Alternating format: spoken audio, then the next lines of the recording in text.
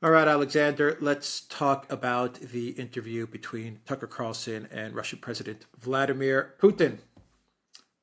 What are your thoughts on this interview? Just very quickly, I think that if you have been following the Duran, or you've been following Putin over the last decade, 2 decades, and especially if you've been following Putin since the beginning of the special military operation, I don't think that there was anything that he said during this interview that would be a surprise to someone that has been following Russia or Putin. But that wasn't the target group for this interview.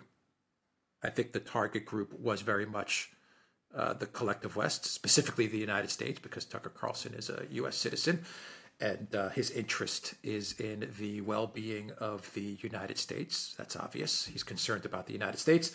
And it was targeting, I believe it was targeting a person who has not been exposed to Putin and has not heard the Russian side of things, perhaps someone that has just been following CNN or BBC or MSNBC or something like that. And all of a sudden they get to hear Putin in a 2-hour interview, very much a podcast-like format, almost like a live stream. No interruptions. It wasn't confined to 20 minutes or 30 minutes. And the whole thing just played out from start to finish, very much a conversation between Tucker and Putin. And Tucker did allow Putin to speak at length about whatever he wanted to talk about, whether it was history, the conflict in Ukraine, how we got to where we are. All of these things, Putin was allowed to speak freely and at whatever time he needed to express himself. So anyway, what were your thoughts on this interview? Right. Well, I think the first thing I'm going to say is that I think he did give away one piece of information, which was new to me, and I follow and track Putin all the time, and which I think actually is important and tells us why it's going to be incredibly difficult now to come to any kind of diplomatic or peace settlement over the crisis in Ukraine. And it takes us back directly to one specific event. I just want to reference this. We can then move on to the rest of the interview. But I want to reference this specifically. And that was that he talked again about the Battle of Kiev, so-called, and the Russian withdrawal from Kiev. And the Russians, as we know, have always said that they withdrew from Kiev, their forces from Kiev, in March and April 2022 as a goodwill gesture in connection with the apparent agreement of the Istanbul Accords, and that they did that at the request of the Ukrainians. Now, Putin disclosed that it wasn't just the Ukrainians who asked for Russian troops to be withdrawn from Kiev. It was also the French and the Germans. So the French and the Germans were also in contact with the Russians at that time. Obviously, they were up to date with what was going on in Istanbul. And again, the French and the Germans asked Putin to withdraw the Russian troops from Kiev as a goodwill gesture. And then Putin says that the moment that happened, the Istanbul agreement was thrown into the dustbin, and the West pocketed, and the Ukrainians pocketed, the benefits of the Russian withdrawal, but didn't fulfill their promises. So that's important because, again, Putin, if you follow his interview very closely, it's full of comments about how he was repeatedly reaching out for agreements with Western leaders, thought that he was achieving agreements with Western leaders, taking steps in compliance with those agreements, only to find that the Western powers simply turned round and pocketed his concessions and then simply made further demands. Anyway, I'll come to that later. Now, you're absolutely correct in what you said. Before you go on, can I just ask you a question on that? You're right there. That I didn't catch that he did make that distinction that it wasn't Ukraine, it wasn't only Germany Ukraine, and France. It was the Germans. It was Germany and France. Yeah, and France. Okay, that's a good catch on your part. Just before you go on to the rest of the interview, doesn't that play into one of Putin's main grievances in general with regards to France, and even more so to Germany, of which Putin definitely had a soft spot for Germany, had an affiliation with Germany. He was based there for many years, which is that if there was one country that consistently, for lack of a better word, duped him or conned him or strung him along, it was Germany. And it looks like that in this instance, what you're referencing is perhaps the final time that Germany would string Putin along. I don't know, That's absolutely correct. That is entirely the correct statement to make. He talks about the Nord Stream episode in immense detail, and the fact that parts of the gas pipeline system could still function, and the decisions that Germany has made about that. And he also speaks, frankly, with anger and disappointment about the conduct of Angela Merkel in connection with the Minsk agreement. So you're absolutely correct. I would add something else which he didn't mention, which is that, of course, if the Germans and the French did, and I have no reason to doubt what Putin is saying, if the French and the Germans were party to the request to have the Russians withdraw from around Kiev, then they have gone along ever since then with this story about the Ukrainian victory in Kiev, which they know isn't true. They have, in effect, built up this myth of some great Ukrainian military victory around Kiev, which they know themselves is absolutely at variance with the actual facts. But, we're now moving a bit into the detail of the interview, but I do think that is an important revelation. And it was interesting that Putin slipped it out. He did so very carefully, as he always does, in answer to a question from Tucker. But it was a very interesting disclosure, and it is going to be important going forward in future negotiations between Russia and the West, not just about Ukraine. Now, going back to your original point, you're absolutely correct. This was not for you and me. I mean, we noticed this particular detail that Putin disclosed.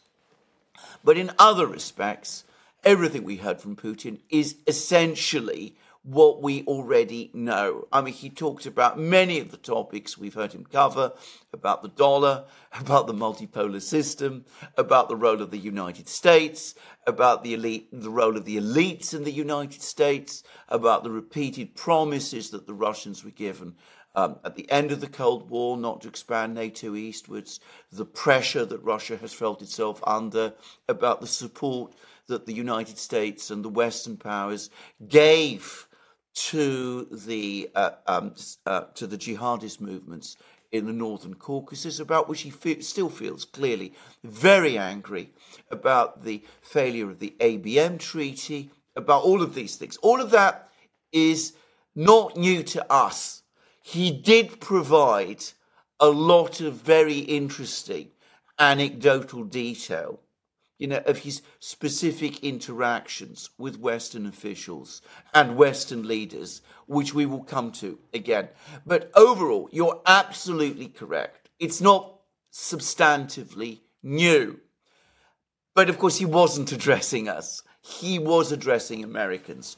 And I'm going to say this, they will have seen him. They will have seen a man of tremendous energy, colossal intellect, somebody who has all the facts at his fingertips. Well, there was one date that he couldn't remember, which is when he came to the United States on one occasion and had a meeting with Bush, father and son. This is clearly in Bush Jr.'s presidency, but he was actually invited by Bush Sr.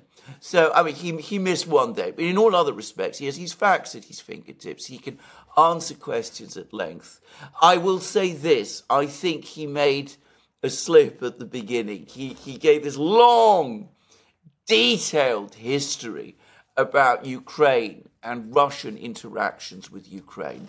I think he went into far too much detail for an American audience.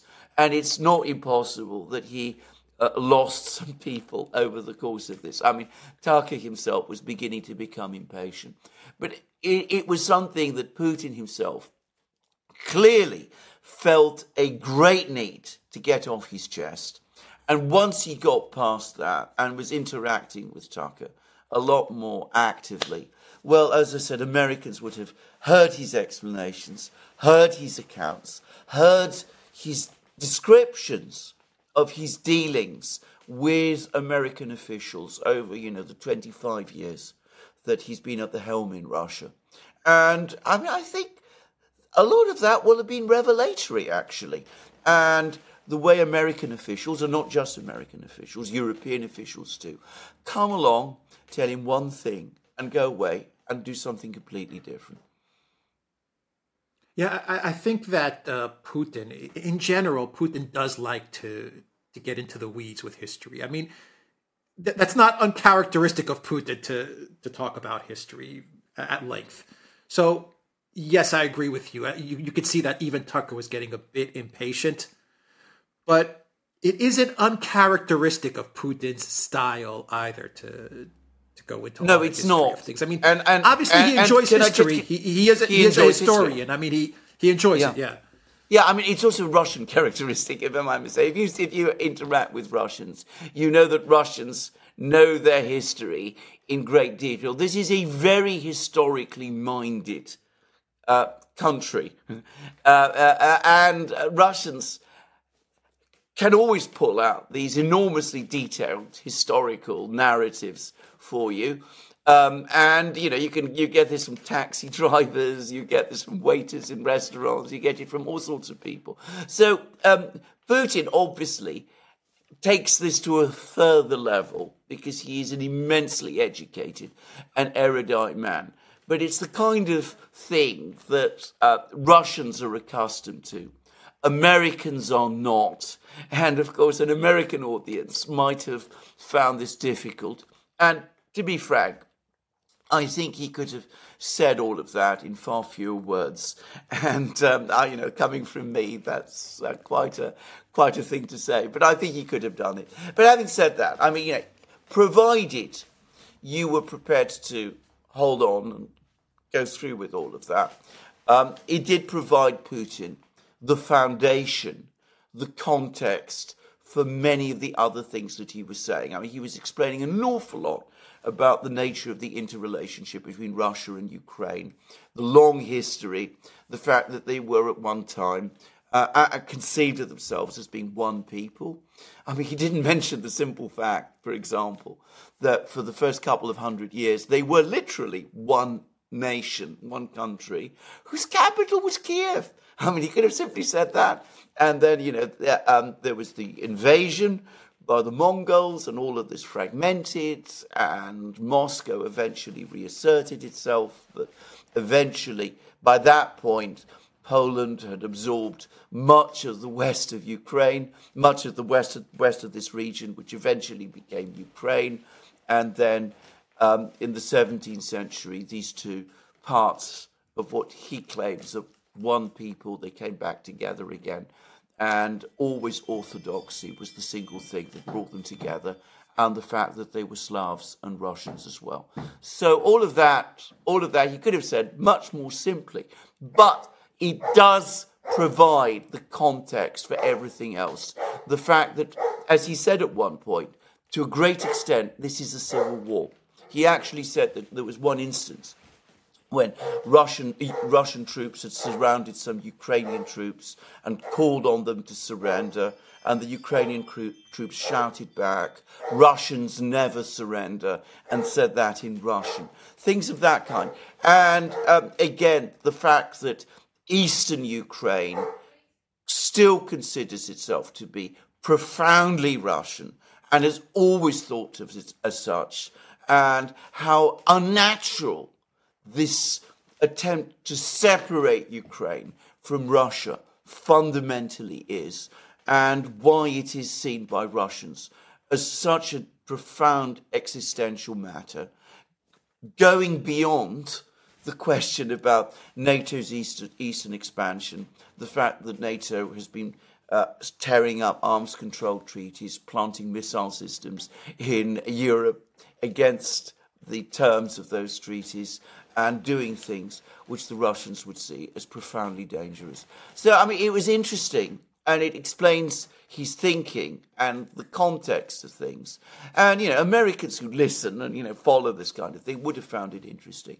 And as I said, Americans who perhaps are not able to follow the history so closely would, nonetheless, I think, have got the sense that he does have a grasp of these matters, even if it's perhaps not so hugely interesting to them. Yeah, I mean, if you've followed a Joe Rogan podcast or even one of our live streams, that could go on for an hour and a half or 2 hours, I thought the format of this interview was very much like that. It was very open and a very free discussion that was taking place, and I think today's viewer can sit down for 2.5 hours and absorb everything that Putin was saying, even if there were parts where Putin may have been getting into too much detail for an everyday podcast or news viewer. But Tucker did a great job in allowing Putin to speak. I thought he did a really good job there. Going back to... Can I just quickly step in there and say this? I think Tucker did a masterly job. I thought it was the best Putin interview by a Western journalist I have seen. I mean, finally, we had a journalist who was prepared to let Putin express his thoughts and his views. I mean, what we always get from Western journalists whenever they interview Putin, and it's become increasingly, it's got worse and worse as the years have passed, is incredibly aggressive and polemical interviews, constant interruptions, constant attempts to put Putin on the spot and embarrass and humiliate him in some way. And the result is, what we get in the end is an awful lot of heat and very little light. This time, it was different. Americans will have got an impression of Putin the man. They'd have seen who he is, and they will have heard him properly, and they will have heard his, seen the way he thinks and the kind of person he is.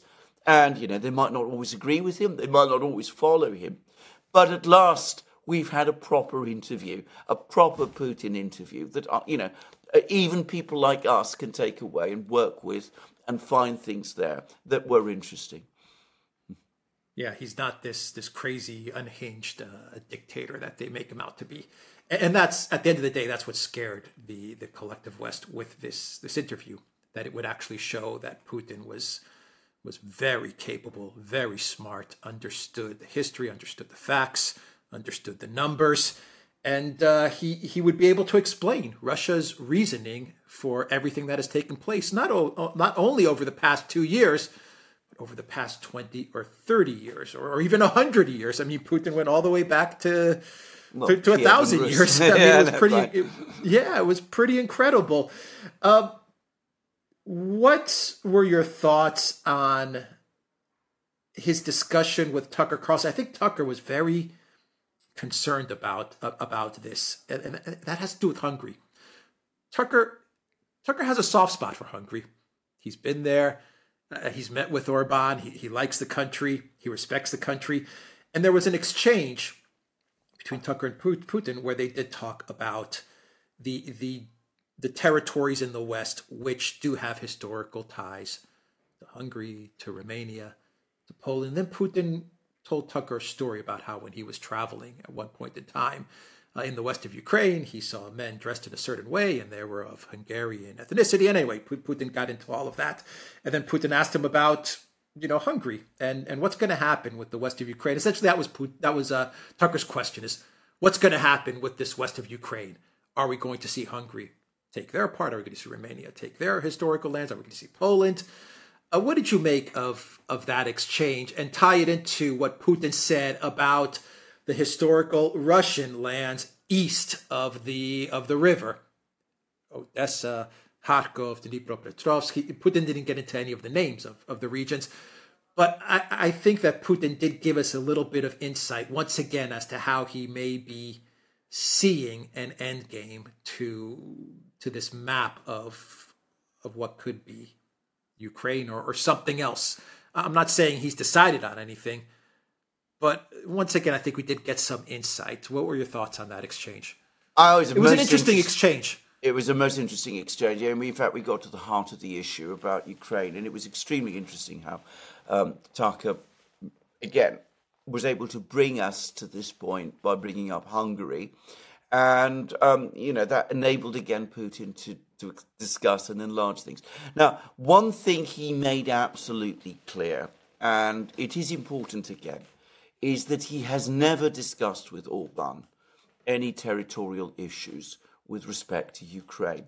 Again, there's been lots of suggestions that, Putin and Orban are somehow in collusion with each other, that Orban is some kind of Putin agent in Europe. Putin said, look, I've never spoken to Orban about any of this. What I saw for myself is that in this area, people don't speak Slavic languages, and they are Hungarians, and that this is ancestral Hungarian land. And he left it open. He said, one day that might be resolved, and it might be resolved in accordance with Hungarian wishes and Hungarian national interests. Essentially, what he was talking about was self-determination. And at the same time, he is now absolutely clear, or so it seems to me, that he's talking about reincorporating, at the very least, Russian lands back into Russia. That means, at the very least, all the territory to the east of the Dnieper River. So that means Kharkiv, that means Zaporozhye, that means obviously Donbass, that means all of that territory. Now, Odessa, of course, is actually to the west of the Dnieper River, but he's been, again, very careful to say that Odessa is a Russian city. You're quite right, he didn't say that in this programme. He was right not to, I think. That would have, again... He did mention Catherine the Great. He did mention Catherine the Great, absolutely. So, and of course, Catherine the Great is the founder of Odessa. And until fairly recently, there was a statue there of her. But anyway, so I think that if he's talking about Russian lands and bringing Russian lands specifically back into Russia, then that by logical extension must include Odessa as well. He is more explicit about this than he has ever been. But bear in mind, and this is where his long historical explanation becomes very, very interesting, because he clearly regards Ukrainians as a type of Russian. And one can see how, just as he was saying that in the 17th century, the coming together of Ukraine and Russia was the coming together of the Russian people again, that if things aren't settled, if there isn't a negotiated solution, and he made it again very, very clear that he is absolutely not averse to negotiations, that he's prepared to negotiate, though, again, as I said, Russian territory, I think, in other words, territory east of the Dnieper, is no longer, for him, a fit subject for negotiations. But, if there are no negotiations, then at some point, if the Russians feel obliged to cross the Dnieper and to move into western Ukraine, well, it seems to me, into central Ukraine rather, into Kiev and those sort of places, well, he's not slammed the door on that, and he's not slammed the door on some process of reunification, as he would call it, taking place as well. Now, I want to stress that's not what he said. He said, look, we're prepared to sit down, we're prepared to talk, It's the Ukrainians who tore up the Istanbul Agreement. It's the Ukrainians who passed this ridiculous law which prohibits them from negotiating with us. We've had no proposals of any substance.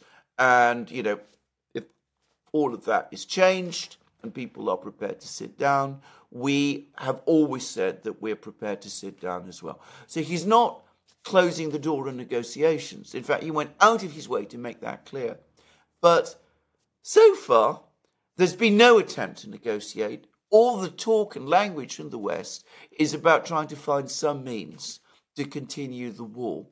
And I think people who are talking about continuing the war in the West ought to look at the direction of Putin's thinking. And this is as a way his discussions of history are important.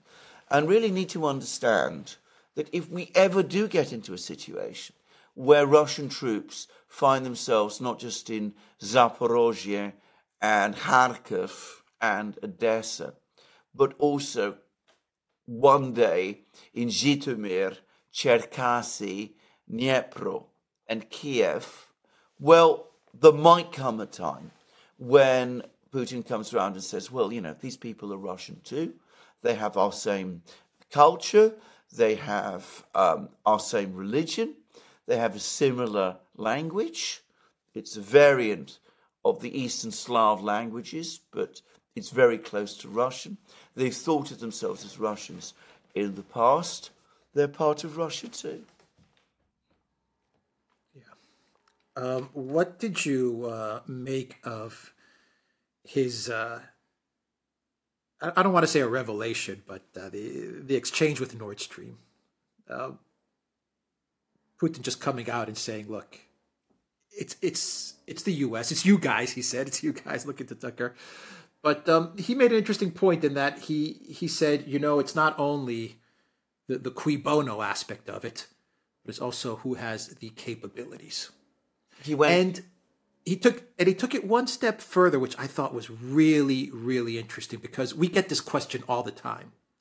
And I think we've answered this question correctly now, which is, if Russia has all this information, because Tucker asked this, he's like, do you know something? Do you have information? I mean, you're Russia, you have satellites you must know. I mean, that was what Tucker was implying. And Putin was implying, we do know.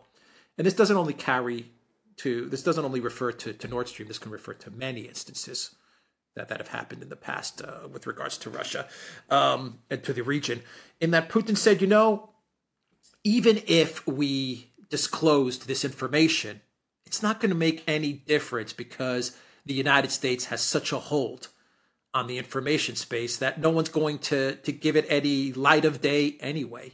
Even if we say, look, we have this info on Nord Stream, here it is, because the U.S. controls the information space to such a great extent, it's not going to really convince anybody.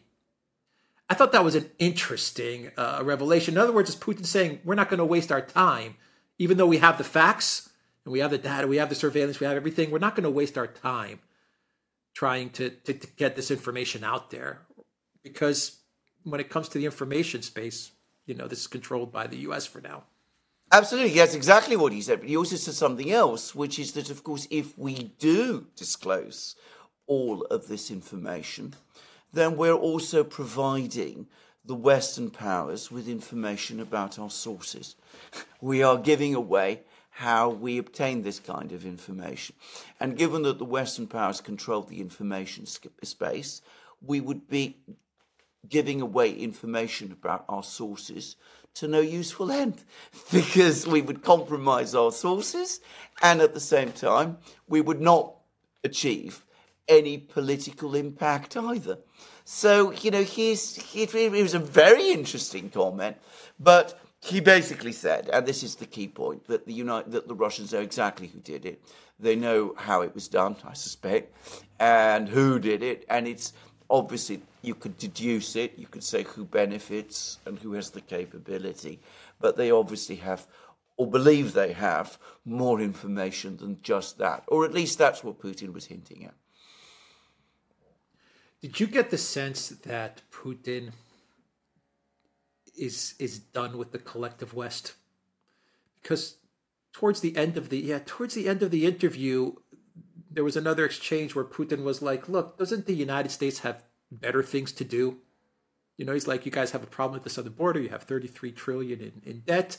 Why are you poking around our neighborhood? Don't you guys have better concerns, other concerns to deal with?" And I got the sense from listening to Putin that he was just like, we're done trying to show the West that we want to be good partners. We've tried. We've been denied over and over and over again. We've been double-crossed. We've been lied to. He was just like, you guys figure it out. Because Tucker was like, are you open to peace? Are you open to negotiate? Are you open to dialogue? And I forgot exactly how Putin phrased it, but he was just like, it's not our problem anymore. You guys got yourself in this mess. You figure it out. You come up with whatever, you need to, whatever solutions you may have in mind. Tell us, and let's see if we can find an off-ramp, find a way for you to save face. But he's like, it's not our problem anymore. And I was thinking to the beginning of the SMO when we were talking about Clausewitz and how the Russians view war very much as just an extension of politics towards achieving a political aim. And I really think that Putin subscribes to that philosophy. And I think he was telling Tucker, we're going to achieve our political aim, whether it's whether it's on the battlefield or if the collective West comes to us and suggests a different formula. At the end of the day, though, we're gonna complete the goals that we have set out in the special military operation. I mean, did you get that sense from Putin that's what he was trying to convey to Tucker? Absolutely. In fact, I think he even at one point, he didn't mention Clausewitz, but I think he did actually pretty much say that. I mean, he also, by the way, set out his fundamentally realist view of international relations. There was a whole passage where he basically explained them, and this is where he was talking about, the rise and fall of states and empires and all of that kind of thing. And he said, that you have to be realistic, you have to be practical about how the world is shaped and how things happen. And, he was in effect coming across to me as an entirely Clausewitzian thinker. But let's focus on other things. Yes, he is absolutely fed up with the West. I mean, he even said at the very end of the interview, when Tucker was pressing him about Gershkovich, this American journalist that the Russians arrested, who went to Nizhny Tagil, or was it Sverdlov, Yekaterinburg, and tried to get information about Yekaterinburg. Yeah, exactly, the Ural Vagon-Zavod factory and all that. And Tucker said to him, why aren't you going to, can't you do a goodwill gesture? And he said, we've done heaps of goodwill gestures, and we never get any reciprocal result for them. So why should we bother anymore? And now this time there has to be a trade, because we're not doing anything any longer for nothing. We're not relying on promises. We're just going to take a very tough-minded and realistic view of our own interests. And he made it, he said why. I mean, he went through, in effect, the entire diplomatic history since the end of the Cold War. How, the Russians, as he put it, striven repeatedly to find ways to meet the Americans and the Europeans and achieve a sustainable solution. He talked about, how they were promised that NATO would not advance eastwards. It happened. They were told that, he asked, can Russia join NATO?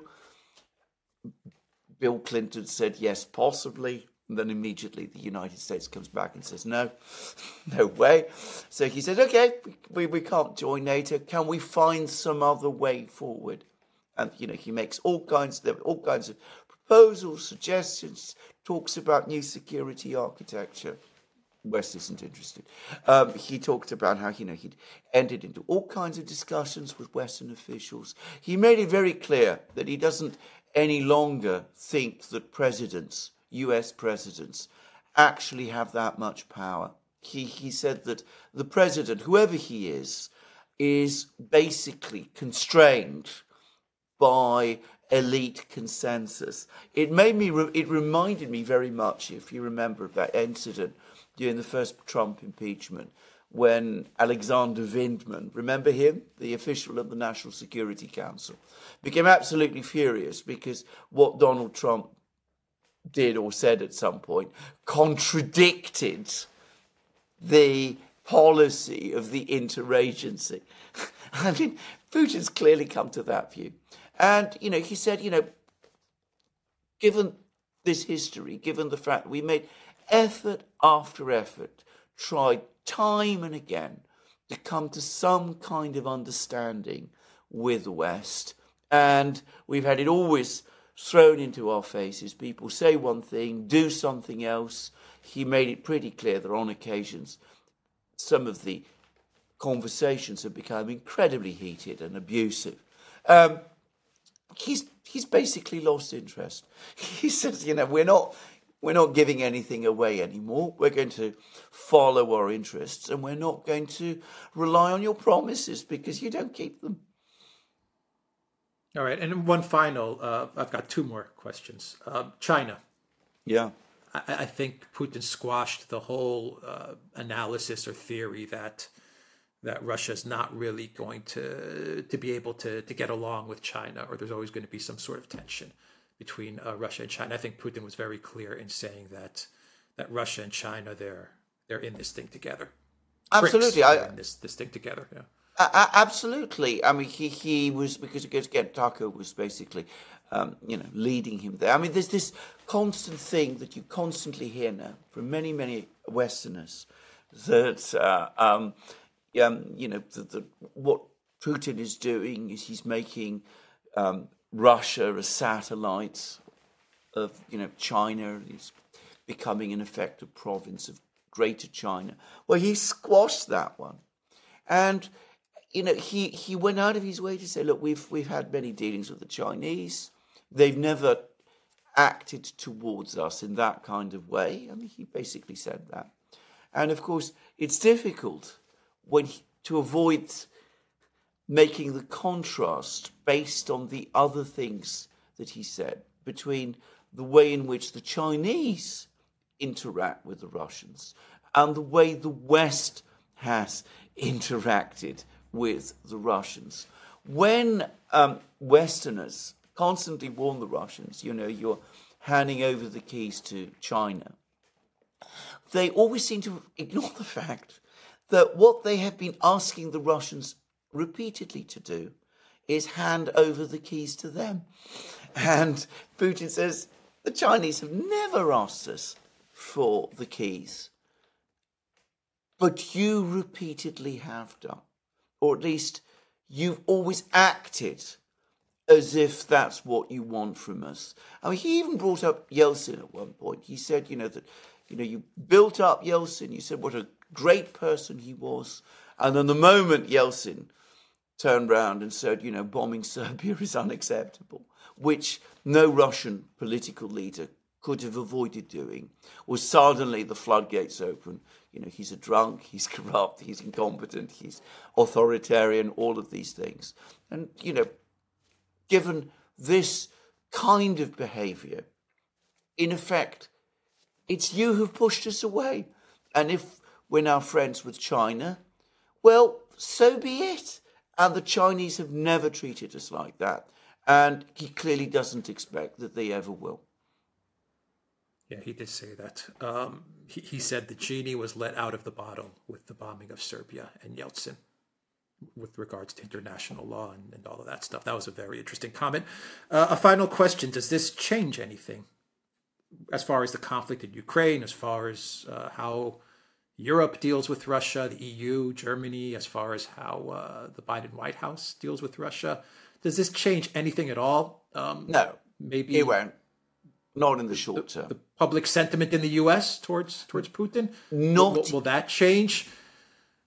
Not in the short term, but it might provide an important marker for the future. So let us assume, going a little bit forward, that we get into a situation where the administration starts to make commitments to Ukraine. And you remember they were talking at one point about that there's been discussion about sending troops to Ukraine. Now, it's been floated. I think it was Schumer who raised it last, and that was where he said, why do you want to send troops to Ukraine? We've got all those other problems in your own country. But let's assume something like that happens, and decisions are made in the West, which the Western public suddenly realizes are dragging the West towards a potentially incredibly dangerous confrontation with Russia. Well, at that point, the record has been laid straight by Putin, as he sees it, and people who want to argue against that, they can go back and they can point out that, on the contrary, it's not the Russians who've been aggressive. It's we who have been. It's not the Russians who have walked back on agreements. It is the West that has. The Istanbul Agreement, the Minsk Agreement, these are specific to Ukraine. He went into great detail about those. All the arms control agreements that existed, all the promises that we were given, that in fact it is we in the West who, as Putin says, exerted pressure upon Russia, not us, the Russians. So we are not a threat to you. You have been a threat to us. And as I said, if we start to drift into a dangerous escalation, which we might do, it's possible, then of course the record is there, and people in the West who want to push back and argue about it, well, they have that record, that interview between Tucker and Putin to draw upon, and they could say, look, where our governments are taking us is disastrous. There was another way. There were alternatives, and we didn't follow them. And it's our governments who have brought us to this point, just as they've done on so many other cases in Vietnam, in Iraq, in Afghanistan, or wherever. Only this time it's with Russia, and it's become far more dangerous. So I think it's not going to change anything immediately, but it might become very important in the near future. Yeah, one more question, comment. Boy, did Putin really lay into Boris Johnson? He talked about Canada and the parliament situation. And he also revealed how little respect he has for Zelensky. He's the president. He says he's the president.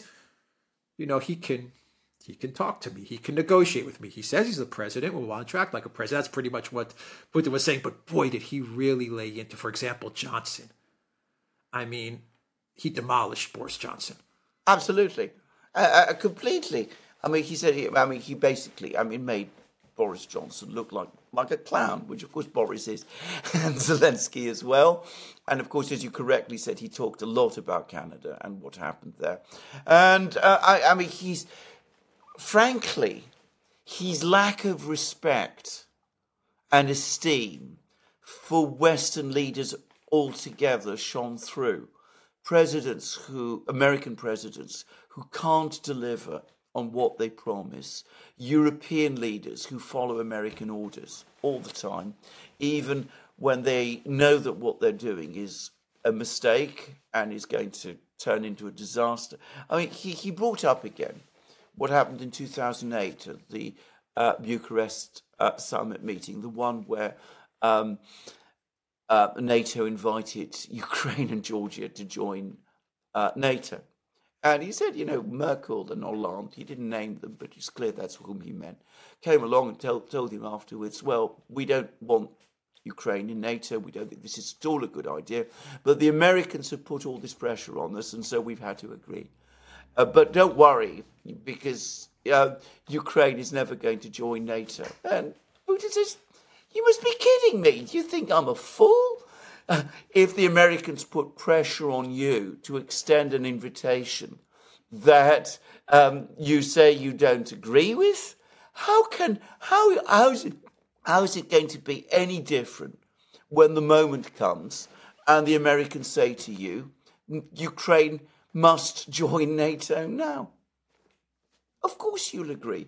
You've already agreed to something you say is wrong, and you're going to agree to something you now tell me is wrong when that point comes. And I mean, he clearly has no time or patience or respect for any of the leaders of the West. I'm going to add one other little point about Putin. But he doesn't use bad language. No, he doesn't. He never does. He doesn't say dictator and this guy, thug. No. Yeah, I think that's what separates Putin from a Biden, let's say. Exactly. He doesn't. He did at one point call them satellites. Your satellites of the United States. But, that's pretty measured language by the standards of what we have today. But, he's always polite, careful in his language. He's very careful not to disclose confidences. They're always giving information about things he's supposed to have said in private discussions. He says that he will never do the same, and he doesn't. He's very careful not to repeat words that were spoken to him by Western leaders in confidential negotiations. And he extends those kind of formal courtesies. But in terms of actual respect, it's clear that he hasn't any. By the way, the other thing I wanted to just mention is that, of course, he laughs several times during the interview. And how rarely do we see that in interviews with Western leaders nowadays? I mean, again, he has a sense of humour, and Westerners and Americans who followed this interview will have got a glimpse of it. Yeah. Just a couple of more comments. It's a long video, but it was such an interesting interview. Putin did mention something that we talk about a lot as well, or we have talked about a lot as well on the show, which is the long-term prospect of what's going to happen in this region, which is essentially what happened between Russia and Chechnya, the Chechens. After the conflict, they eventually took time, but they eventually found their way to be together. And Putin actually, that was probably that was one of the last comments he made to Tucker during the interview, which is when all is said and done and this conflict ends, Putin did mention that the collective West, they really do want to break up Russia. That's the end goal, is to break up Russia. But Putin's comment was very much along the lines of what's going to happen is the exact opposite, which is that eventually it's going to take time, but we're going to heal, and Russians and Ukrainians will find their way back together again. I thought that was an interesting and probably a proper way to end the interview, and that is how it ended. Oh, absolutely, and I think I actually agree with him. I think that is what is going to happen. And we've said that. I mean, you've said that in many videos, yeah. Videos, exactly. And it's important that. I mean, the other thing about this interview, you said about how he didn't say any rude things about Western leaders, but he said no rude things, no rude things about Ukrainians or Ukrainian culture or anything like that. I mean, he was very, very hard on the neo-Nazi element in Ukraine. Another thing he disclosed, by the way, an interesting point, which again most people missed, is that he also mentioned that as part of the Istanbul Agreement, Ukraine in draft committed itself to taking action to basically clean all that up. Again, that's not something we've heard before, but it'd be interesting to see, the relevant provisions of the Istanbul Agreement, draft agreement, when it's finally released, which shows that. But anyway, he was very, very. But that also gave us some insight. Just to go into your point there, because I want you to talk about this. That also gives us some insight. He gave some insight as to what drove Zelensky with Boris Johnson to break the agreement. In that Putin said Zelensky probably saw that he would not be able to go against the neo-Nazi elements and decided to take the easy path, which was to listen to Johnson and align with the West. I mean, that is what he said. So he did give us some insight there as to what decisions Zelensky probably made. I mean, the impression that he gives is of a very weak leader in Zelensky, who is incapable of facing down the hardline Nazi element within Ukraine and would have needed the support of the West to do it. But as he straightforwardly said at one point, the West, on the contrary, prefers to align itself with this hardline element because that keeps Ukraine on the anti-Russian track, which is unnatural to it. But going back to the point about reconciliation, I mean, the fact that Putin himself is very careful to be, to say nothing, critical or averse or about Ukraine or its culture or its people. I mean, it's a little bit in the style of Lincoln, with malice towards none, with charity for all. You could almost see a similar speech from Putin coming out, well, not of course with that kind of language, that kind of splendid language, but that kind of tone and intention once the war is over. Let us seek a reconciliation together and rebuild together. We will respect the differences in your culture and you'll respect ours. And ultimately, we're one people, and we will find a way forward together. And I think, that's the way he conceives of things. And by the way, I think he's probably right.